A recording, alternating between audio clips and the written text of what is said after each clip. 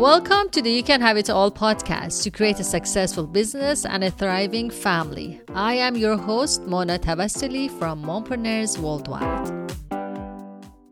Hello and welcome back to another episode of You Can Have It All. If you're following me on social media, you probably know that I just came back from Mexico City, which was a life-changing experience. This was an intimate trip with 9 other fellows at Vital Voices as part of the VV100 initiative. We learned more about measuring our impact, and we visited Johnson & Johnson offices to learn about their experience in measuring their impact. We have also visited one of the prisons in Mexico City and did a 4-hour workshop with some of the women inmates. I'm definitely going to do another podcast episode all about that experience and how it strengthened my belief in our why at Mompreneurs Worldwide, that empowered mothers raise empowered leaders. Saskia from Rinzerta is one of the fellows at Vital Voices, and she made this life-changing experience possible for all of us. I've interviewed Saskia before, and you can listen to the full interview on episode 6 on iTunes or any of your other preferred podcast platforms. I have so many inspiring interviews that I'm excited to share with you. This episode is one of those inspirational interviews with Reki Mirtha, the co-founder of Hoshizora, a non-profit organization in Indonesia that empowers more than 2,300 children in 384 schools through education and scholarship. Hoshizora envisions a world in which all children have access to an education and realize their full potential, creating a better world to live in. Reki currently is an independent consultant based in Portland, and she consults various topics such as strategic planning, change management, organizational development, and impact investment in international development field. This is a very interesting interview about Reki's journey and how she founded a successful and sustainable nonprofit. Let's hear it together. Hi Reki, I'm so excited to have you with us today. Hello Mona, how are you? Very good. So we are in Mumbai, arrived yesterday. How was your flight? It was amazing, and thanks for having me here. My pleasure. I'm really excited to hear your story. So we have Reki from Hoshizora. And tell us a little bit about yourself, about your background, personal life, professional life, why you started Hoshizora. I was born in Indonesia.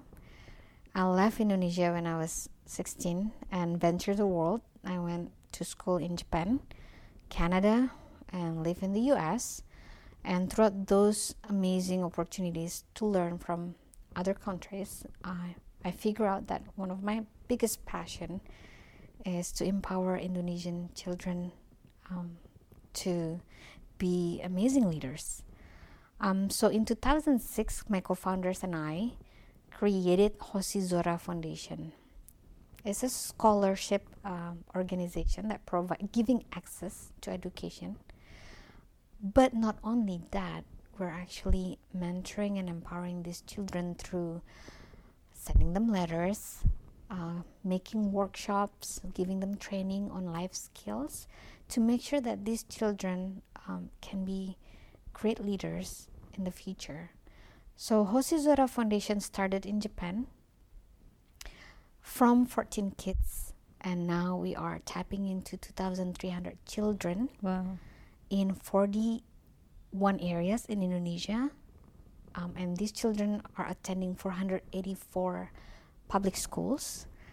We have 27 amazing people working full-time for the organizations, and we're just excited to keep growing and learning. And part of the mission of Hoshizora is to make sure that every child has the access to education, but quality education, not only about grade, not only about certification, but also harnessing that critical thinking, problem solving skills, and also having good social emotional learning. That's really impressive, Reki. So tell me a little bit about the process. Do students have to apply for the scholarship, and how do you choose them, and for how long do you have them under the program? Tell me a little bit about your program in general. Sure. Hoshizora Foundation opens the scholarship application only once a year. Okay. And then children have to write a lot in the application because we really want to screen through the potentials of these children. So we're not only looking into, obviously, we're supporting underprivileged children when they can't support themselves, but we also want to see potentials in their writings and schoolwork.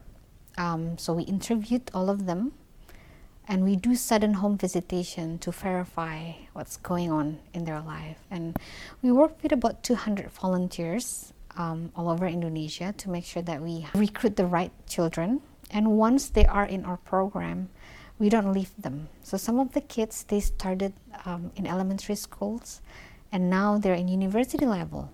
Wow.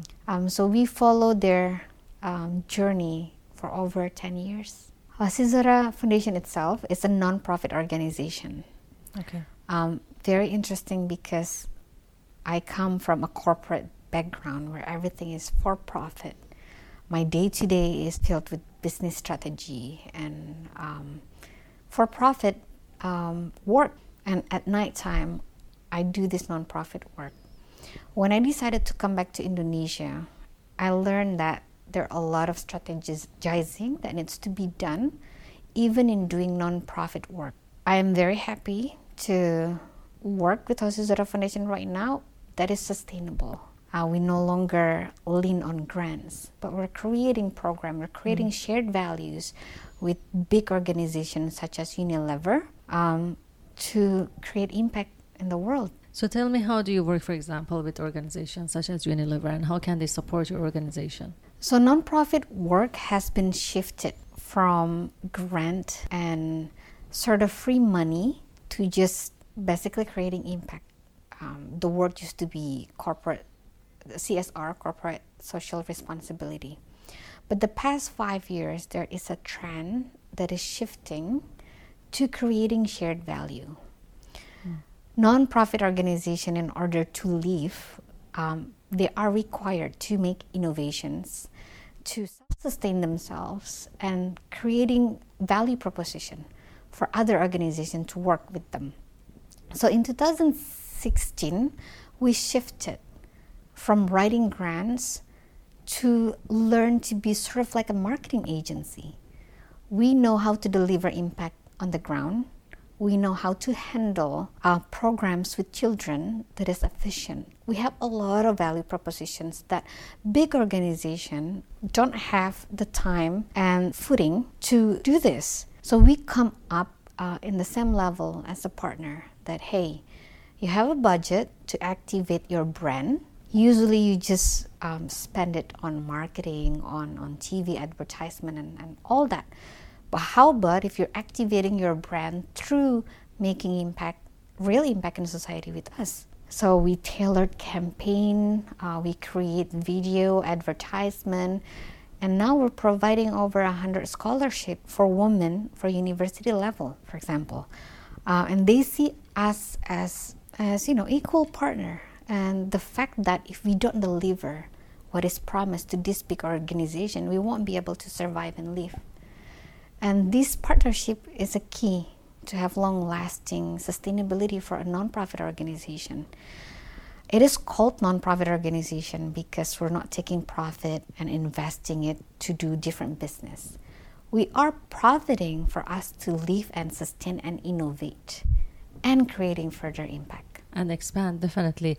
And this is a true win-win scenario, right? As you mentioned, all of these corporates are looking for initiatives like that to support. Definitely. And it's amazing when you find true partners who share the same values. That's a very good example. Tell us about your vision, Ricky. What does an ideal world look like to you? And what is one thing that you would change if you had the power? I'm passionate in seeing people growing. And part of the component of growing is, I think, empathy. And that is something that very tricky to nurture because you cannot teach someone to be empathic. You need to provide experiences, learning, failures for someone to be able to go through a challenge, grow in empathy, and share what they learn to others. Exactly. In my ideal world, we live with compassion and empathy and having people have the joy of truly being happy when someone is growing or successful instead of being jealous or doing other things that are not necessarily improving the growth. But it's quite utopian in a way. I translate that ideal world into my work. What we're doing with children is we're harnessing social emotional learning in every single children that we're working with. From critical thinking that help your executive functioning brain to grow, to problem solving with compassion, which means that a child can grow up as a person who can find a solution. But further from that, they can also create impact to help others. So it's not just stopping in solving their own problem, but larger problems as well. And perhaps in a few years, when we planted the seed, these children will grow and eventually they'll be a leader, and eventually they will do the same for others. Exactly. We share that same value, Reiki, that we say empowered mothers raise empowered leaders. Yes. And I believe we are raising leaders as well. So yes, family is very important, but also other organizations, society in general, being able to empower both girls and boys in our society to become more empowered leaders. That is very important. And your program is open to both boys Yes. and girls, right? Yes, elementary to high school program is open for boys and girls, but we started a university level scholarship only for women at the moment. Okay. And this is the first time we initiated this, and over a year and a half, I was able to see amazing impact. When we pay attention to every single girls we support and we mentor, it's fantastic. Within 6 months, they're able to go out in their community, and even being a university students, they're creating impact. I think women in a way have this immense power that when they are empowered, just a 10% of empowerment, they'll be able to return it up to 80% to the society. And I've never really seen the difference before I started this new program, and now I was able to see why we need to invest in empowering women. And also in terms of numbers, I believe there are at the moment more how are the numbers in Indonesia? Are there more boys? 60% 60% girls at university. I have to get back to you on that, but women education, an example. There is an area in Indonesia where we give a lot of scholarship, and the girls after elementary school, they just refuse to go to middle school. And we see this case a lot until the beginning of this year. I was so curious. I traveled there. I went to the rural area. There was no more public transportation. You have to take extra 12 hours on a 4-wheel to get to the area. When you get to the area, you will see that there are so many mothers and children. I sat down with the elementary school students, and I sat down with their mothers. Their mothers are younger than me, and their kids are already 12 years old. So we look through our cases. We provide scholarship, we give school uniform, books, anything that they need. They choose not to, because the nearest middle school is about 2 hours walk. And the school is not even complete with math and Indonesian language. It's mainly religious learning. So a lot of these children decided that it'll be just better for them to quit school and get married at the age of 13, because their mothers had them when they're 13 or 14. This is a cycle that is fascinating for me at the year of 2018. So we're building a library there. The only thing that we can do at the moment is equipping them with books so that they can learn themselves. But every step counts, right? So what would be the solution for that? What is your vision? Is this something that your organization tackles at the moment? Mm-hmm. We provide scholarship for formal education. Okay. But the mentoring and the assistantship that we're giving is more focused on capacity building, critical thinking, problem solving, social emotional learning. My passion is to equip every Indonesian children with those skills. So at the end, if they have no infrastructure to go to formal schooling, they can be smart enough to figure out to solve their problem in their society. And do you see any cultural conflicts with their families after they get empowered? Definitely. One of the biggest things is start questioning. Part of the thing that help us to be a better decision maker as questioning things and considering things and calculating consequences. But in a culture where questioning is a no-go, it's very challenging. That's why social emotional learning has to come with that critical thinking building. They have to be able to empathize, have the compassion to be able to listen to their male leaders, and being smart enough to figure out a way without creating conflict and still have alternative way in solving their problems. So not only intellectually and cognitively smart, but also emotionally intelligent, to be able to be resilient when a lot of people are opposing their approach of life. Reiki, tell me, what is your why? Why do you do what you do? I took a lot of detour to know what my passion is. And I'm feeling very, very lucky to have been given that opportunity to learn about myself. I left home when I was 14, and I started to be very independent financially and living-wise from my parents. And when I received scholarship and living in Japan, I took time to come back home every year.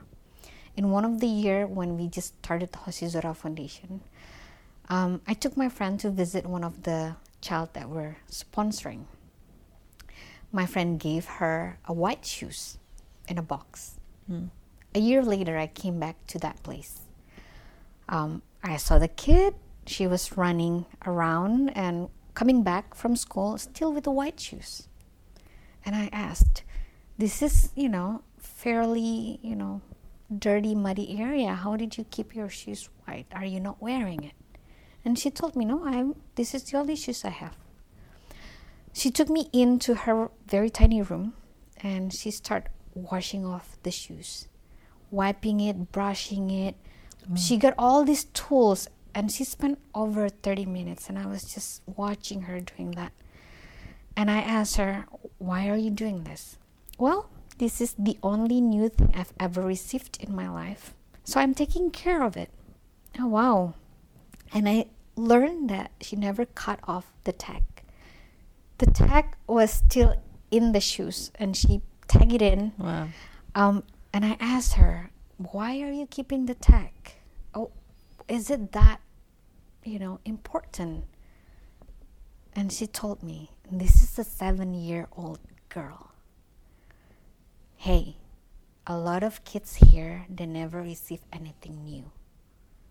When I receive it first time, I feel loved. I'm not gonna fit in these shoes soon. I want to give it to younger child here so they know they are being loved. Wow, that's so powerful. I'm getting goosebumps. Me too, and it's been many years. This happened in 2007, and that changed my life forever. A 7-year-old whose mother was nowhere, father was nowhere, she's not thinking only about herself. She's thinking above and beyond herself. And I was sort of feeling like slap in the face. I went back to Japan. I literally changed the way I deliver this work. It's not about us being rich enough to help other people. We're lucky enough to be given the opportunity to empower others. But that empowering thing is actually empowering us. We are reminded that we need to be very grateful for every single thing that we have. That we are literally no one, and without helping each other, we can't grow. And my concept of unity in humanity was born there. And every single day after that, I cannot put down the fire in my heart. I've worked corporate, I've gone to grad school, I've done, I've tried to be ignorant. But I was woken up every night that this is one of my calling. If there was a child in this world, doesn't matter nationality or anything. If they are there, needing someone to acknowledge them, the simplest thing that we can do is to look them in the eyes and say that I'm here for you. And yeah, that's my why. And that's beyond money and financials. Definitely. That's a lot more powerful than that. And I believe there is a paradigm shift here. That the people who are actually supporting others, we are the lucky ones to be able, as you rightly said, have the privilege to be able to help someone else, and the lessons that you can learn from them. Definitely. And you can learn that lesson from anyone, but definitely the stories that you're sharing, these are the things that sometimes we take for granted. Yes. And we can learn from someone who maybe did not have all of those opportunities, but they have such a big heart that they're already thinking about others. And that is so powerful. Good reminder. Definitely. And tell me a success or failure story that gave you a biggest lesson. Do you have any other story from your own personal experiences that taught you something?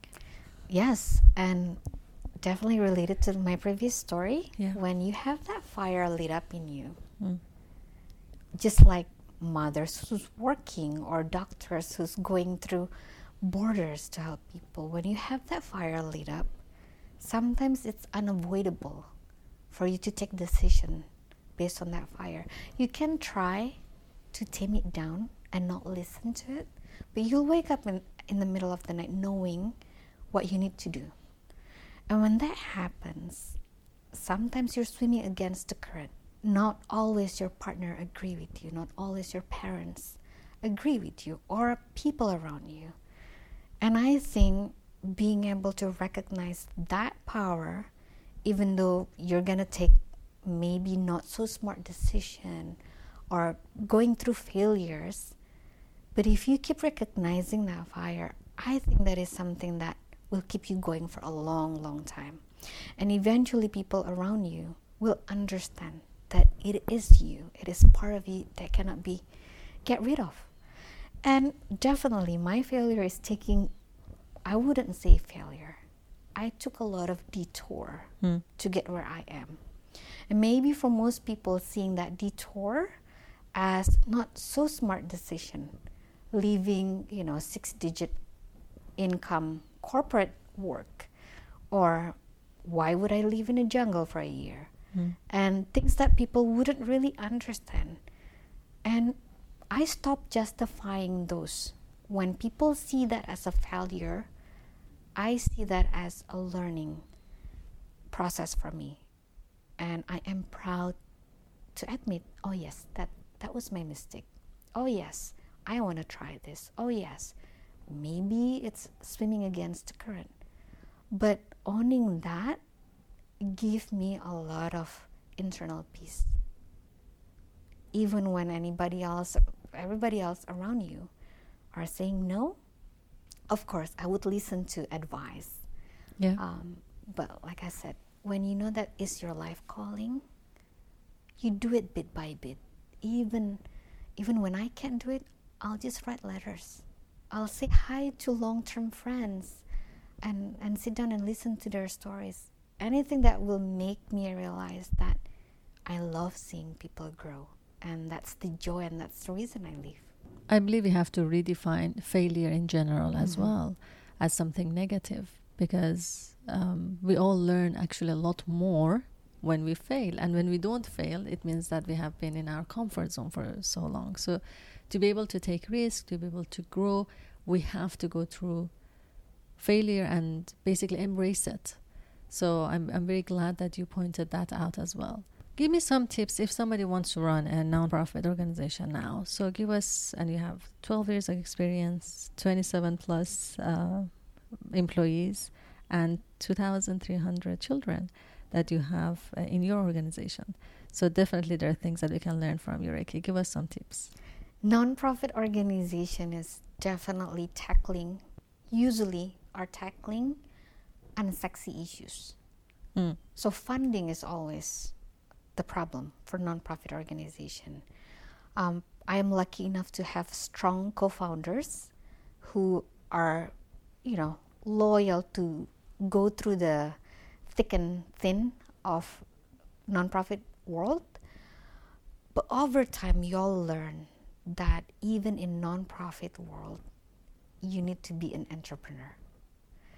And that entrepreneur mindset is not necessarily just making the biggest profit, but it's the mindset to be sustainable, to be able to sustain yourself before you're helping others.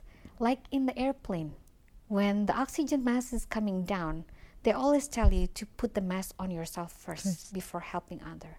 The same thing when you run a nonprofit organization, volunteerism is a good first approach to start it. But at the end, if you want to make it more serious, making more effort, people who are running nonprofit organization needs to be appreciated with their skills, time, and everything else. And that's only in investing the human resources you'll create that bigger impact. So in order to sustain human resources, you need to be smart finding ways to self-sustain yourself and not necessarily leaning on waiting for money to come down. From my experience, Ricky, a couple of non-for-profits that I know, the founder or the manager of the organization, they're very passionate about it, but there's only so much that they can give. So they're already giving all of their energy, they're already giving all their time, but their returns are sometimes not big enough for them to stay in that game for a longer period of time. So what is your advice to be able to actually expand and grow and see the impact, not just, as you said, the financials, but also to be able to grow so you can have a bigger impact as well? Definitely. And back to that fire in you. Every co-founder need to understand why they're doing that. And if that reason for doing non-for-profit work is strong enough to get them joy in life, I think they'll come out stronger. And in my case, I find joy in nurturing my team. So when I'm running out of energy, my younger managers have those energy, and I'm putting more trust in them. I'm letting them put their color in growing the organization, and I find immense joy in seeing them changing, growing, making mistakes, growing, stand up, get stronger. And for me, I think that's one of the reasons why I stick up for 12 years now, finding that little thing that gives me joy. And obviously, I understand that the return, if we talk about financial return, it might not be sustainable as we grow older. So being mindful and resourceful in also having that bread and butter to fulfill our needs, in the same time not leaving the work, is important things to go through. Are you at the moment running both? Do you have the for-profit organization and the non-for-profit at the same time? So we had social enterprise before. Okay. So in Hosizura Foundation, we have tried so many different things, including shifting, running the non-for-profit and then running for-profit enterprise in the same time. We've lost focus before. We've tried so many different things, and now we're coming back to the only vision, which is giving access to education and maximizing potential of children. Now, in part of our program right now, we have a program that charge middle and higher income children to join some of our program. We get profit from there, and that profit is immediately supporting other children. So there is definitely the for-profit elements to make sure that we can live, sustain, yeah, but not in a way that shifting too much from the actual vision. Ricky, tell me, what is your all, and when do you feel fulfilled? When do you feel successful? Again, very great question. This will get me reflect tonight. When I was younger, for me, success is about proving that I could get high-paying job, proving that I can take it 15 hours a day work, proving that a woman can be a leader, proving that I'm smart enough to go to grad school. So many proving, and along those lines, those expectations that I gave to myself have got me to a point where I need to do hardcore reflection. And I took a year off traveling in Latin America to see a different world and exploring different part of the world that definitely has a different definition of success. Through that experiences, now I'm coming back to a very little definition, which is my definition of success can only be defined by me. And that is not about proving to me either, but knowing what is my limit and being able to get out of that limit, expanding even 1%, 2%, 3%. So if, for example, yesterday I didn't have a lot of patience in dealing with problems, I commit to myself that my success today will be 3% more patience than yesterday. And those little success has given me great joy in life, and I'm not being rushed by society to prove to them what is their success story. And it changed different perspective. I even see things differently with that, and I appreciate definitely other people and their struggles and their hard work in improving their life. Very interesting. Thank you so much for sharing that, Reiki. What is your favorite motto? As of the past few years, I really like to share with people that we need to live more out of intent and less out of habit. So for me, it's a great reminder, checking in what is my intention, why am I doing this, why am I talking to you? And that will give me opportunity to reflect. Every single thing that I do needs to be evaluated for the fact that it's making impact to other people, making impact for myself. And if I fall into waking up in the morning doing my routine and started to be a robot, then something needs to be changed. And when I was working corporate life, I was easily living out of habit. True, yeah.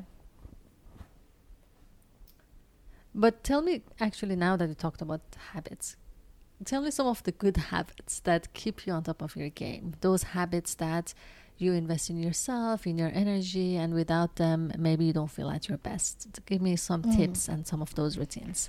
I think the past 7 years, actually, hiking and climbing trees. Trees? Yes.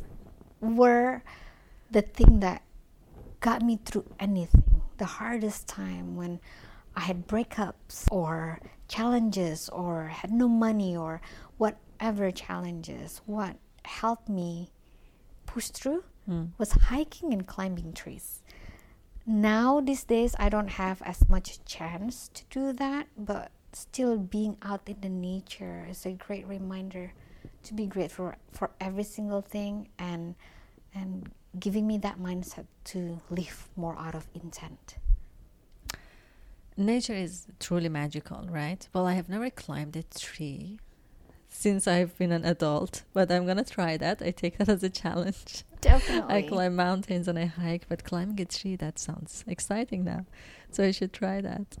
But being part of nature is definitely, it's very magical. It gives you that space to think and become even more humble. It opens your mind, basically. I agree. Thanks for sharing that. Tell me one thing that others don't know about you. That's a hard one. All right. I like Vegemite, and Australian might be laughing at this, but I found that the taste is really good, and it's hard to find Vegemite in Indonesia. So when friends are coming from Australia and they bring Vegemite and I have my toast with it, I'm super happy, and I find people find it very weird. Hint to all of your Australian friends. They know what to bring for you next time. Yes, please. And Reiki and I are part of this program, Vivid Lead, as we mentioned earlier. How has been your experience, Reiki, in Vivid Lead in general and working with Vital Voices? This is fantastic fellowship. I am very, very impressed because I am in other fellowship, and sometimes long distance learning can be very difficult Sometimes we spend a lot of time in explaining the context, understanding the context, and let alone, it usually takes time for us to get the right advice, because a lot of other fellowship might not be able to provide as deep learning content as VV Lead. I don't mean to compare, but I find that the materials that VV Lead is giving us in this fellowship is super deep, but general topic that is useful for nonprofit, Exactly. life strategies, and it's just very useful. And I love the consistency. Every few weeks we have the webinar. Even though I cannot join immediately at that time, I am able to download the materials, learning it. And the fact that my team also are interested in loving the materials and can be useful for them, for me, it's a reflection of a well-taught fellowship. Super proud being part of it. Exactly. And the sisterhood that they have created. So, for example, we met each other for the first time last year in South Africa. But there was that deep connection. Definitely. Right? Between all the fellows that I believe a lot of, especially women leaders, can bring to the table. It's that we, instead of I, working together, adding value, and genuinely wanting to help each other. That's something that I find very, very powerful. I agree with you, Mona. Okay, I have to admit, before 2016, I mostly hang out with guys. I put myself in communities and startup world and learning environment where mainly are men. For me, it's just a little easier because it's cut to the chase and there is no emotional baggage usually at the back. Yeah. So until 2015, I kind of avoid being in women-heavy environment because the emotional part is something that makes me feel funny. But VV Lead changed it. They got the right people, the right mindset, where none whatsoever is all about being emotional and you know, things that I would think about sisterhood. Yeah. I found that the sisterhood that we have right here, first of all, is non-judgmental. I feel like all the leaders here are already going through so much that they know the struggles. They don't judge. They're just there to support you and share their stories, which got me going the past 2 years. When I had a hard time, I do turn to my VV Lead sister, get connected, even talking in the chat room. Yeah. Throughout the webinars, it's a refreshment for me. Definitely getting the right people, and not only that, they're getting these women leaders to spread that awesomeness of woman leader. I'm just super grateful. This is a great program. And good emotions, I would say. Like, we have good Yes, emotions going on. Definitely. Positivity is the key here. For sure. Tell me the characteristics of a powerful leader. One thing that I learned in this fellowship that I was skeptical, honestly, in the first place, was about vulnerability. That was such a great topic. I came in skeptical. And coming out of that course, seeing everything differently, I started approaching my teamwork with that vulnerability. And it's amazing how effective it is. I used to hide everything behind and pretend that everything is okay. Now I expose a little bit more of like, okay, I'm struggling on this. Yeah. It's hard to take decision on this. What do you think? And I see my team standing up and coming even stronger and feeling more comfortable in sharing their struggles and overcoming the problem together.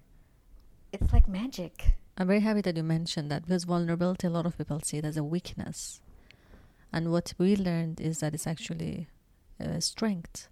Being able to, giving an example, to make a mistake and then owning it. That I made this mistake and I'm, willing to go through the consequences, and I am finding a solution for it. So as simple as that. As simple as owning our mistake is a part of being vulnerable. And that is so powerful. And as you mentioned, sharing the struggles so the team can come together and everybody owns it at that time. So that was a very good point that you mentioned. Yeah, I think leadership, in this era has to be shifted more with compassion, empathic leadership. Agility also comes from that vulnerability and being able to shift that and see it as opportunity. A lot of the skills that boils down to social emotional learning in a way. Ricky, tell me more about the curriculum of your program. Mm-hmm. So the formal education in Indonesia focus a lot on math and language and science. In a place where everything is still survival, practical skills is what's needed.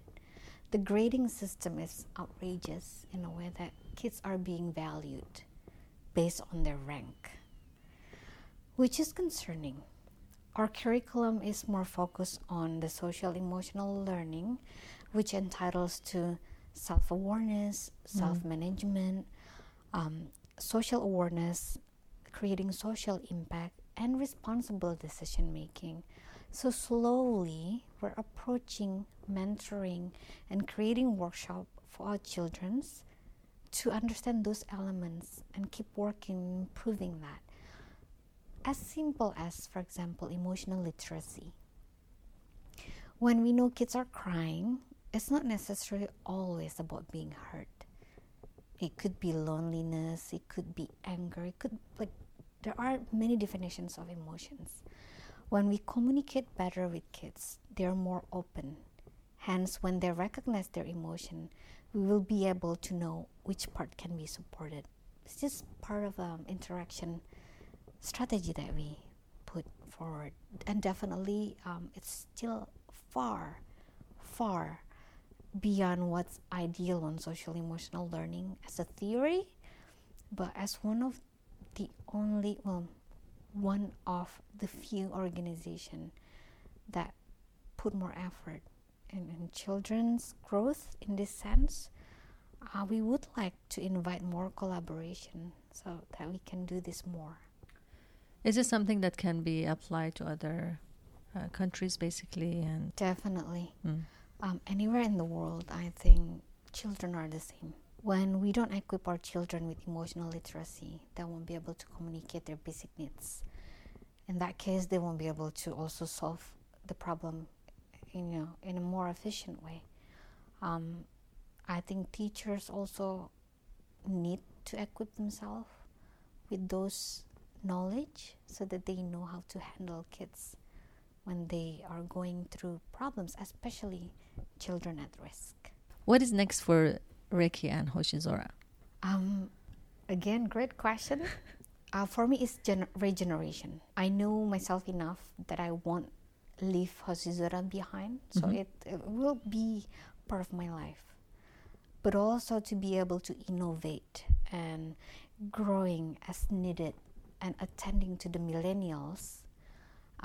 I have been working on nurturing the younger leaders to take over and creating more impact using their own ways. I'm stepping out of the day-to-day operation next year to make sure that I'm giving enough space for my team to experience, fail, grow from that. But in the same time, I am gonna still be monitoring closely, advising, and in leading in some part of it. The next step is I'm actually eager to find a more efficient way in reaching out to children anywhere in the world and harnessing that critical thinking and problem-solving skills outside of formal schooling. I'm reading up research, I'm learning about what would be the right and affordable way in interacting with children to get to this goal. I'm open to more opportunities for people to collaborate and explore ways to tackle this issue. Reiki, thank you so much. This was a very interesting session. I learned a lot from you. And any final words for our audience? Well, thank you for having me here. Actually, I'm learning a lot from your questions, and it's a great question, and I would love to hear more from your next podcast as well. One thing I would like to share is when you find that one thing that makes you feel alive and excited to wake up in the morning, have the courage to voice that and stand by it. And even though you can't live it right then, slowly going and answering those calling might be a good move in life, because I greatly feel that I'm lucky to be alive because of that reason that wakes me up in the morning. And I hope you also have a great journey in Thank your you so life. much, Reiki. I'm looking forward to our 1 week of Vivi Lead Fellowship in Mumbai. I'm sure we're going to all learn a lot from each other. And thank you again for being here. Thank you so much. Have a great day. You too. There you have it. Hope you've enjoyed my interview with Reiki Merto and her journey in running a nonprofit organization and empowering children by giving them access to education. Her why and her passion in making change happen is extraordinary. I have some other amazing interviews with women leaders of Vital Voices that I can't wait to share with you in the future episodes. Have a wonderful day and talk to you soon.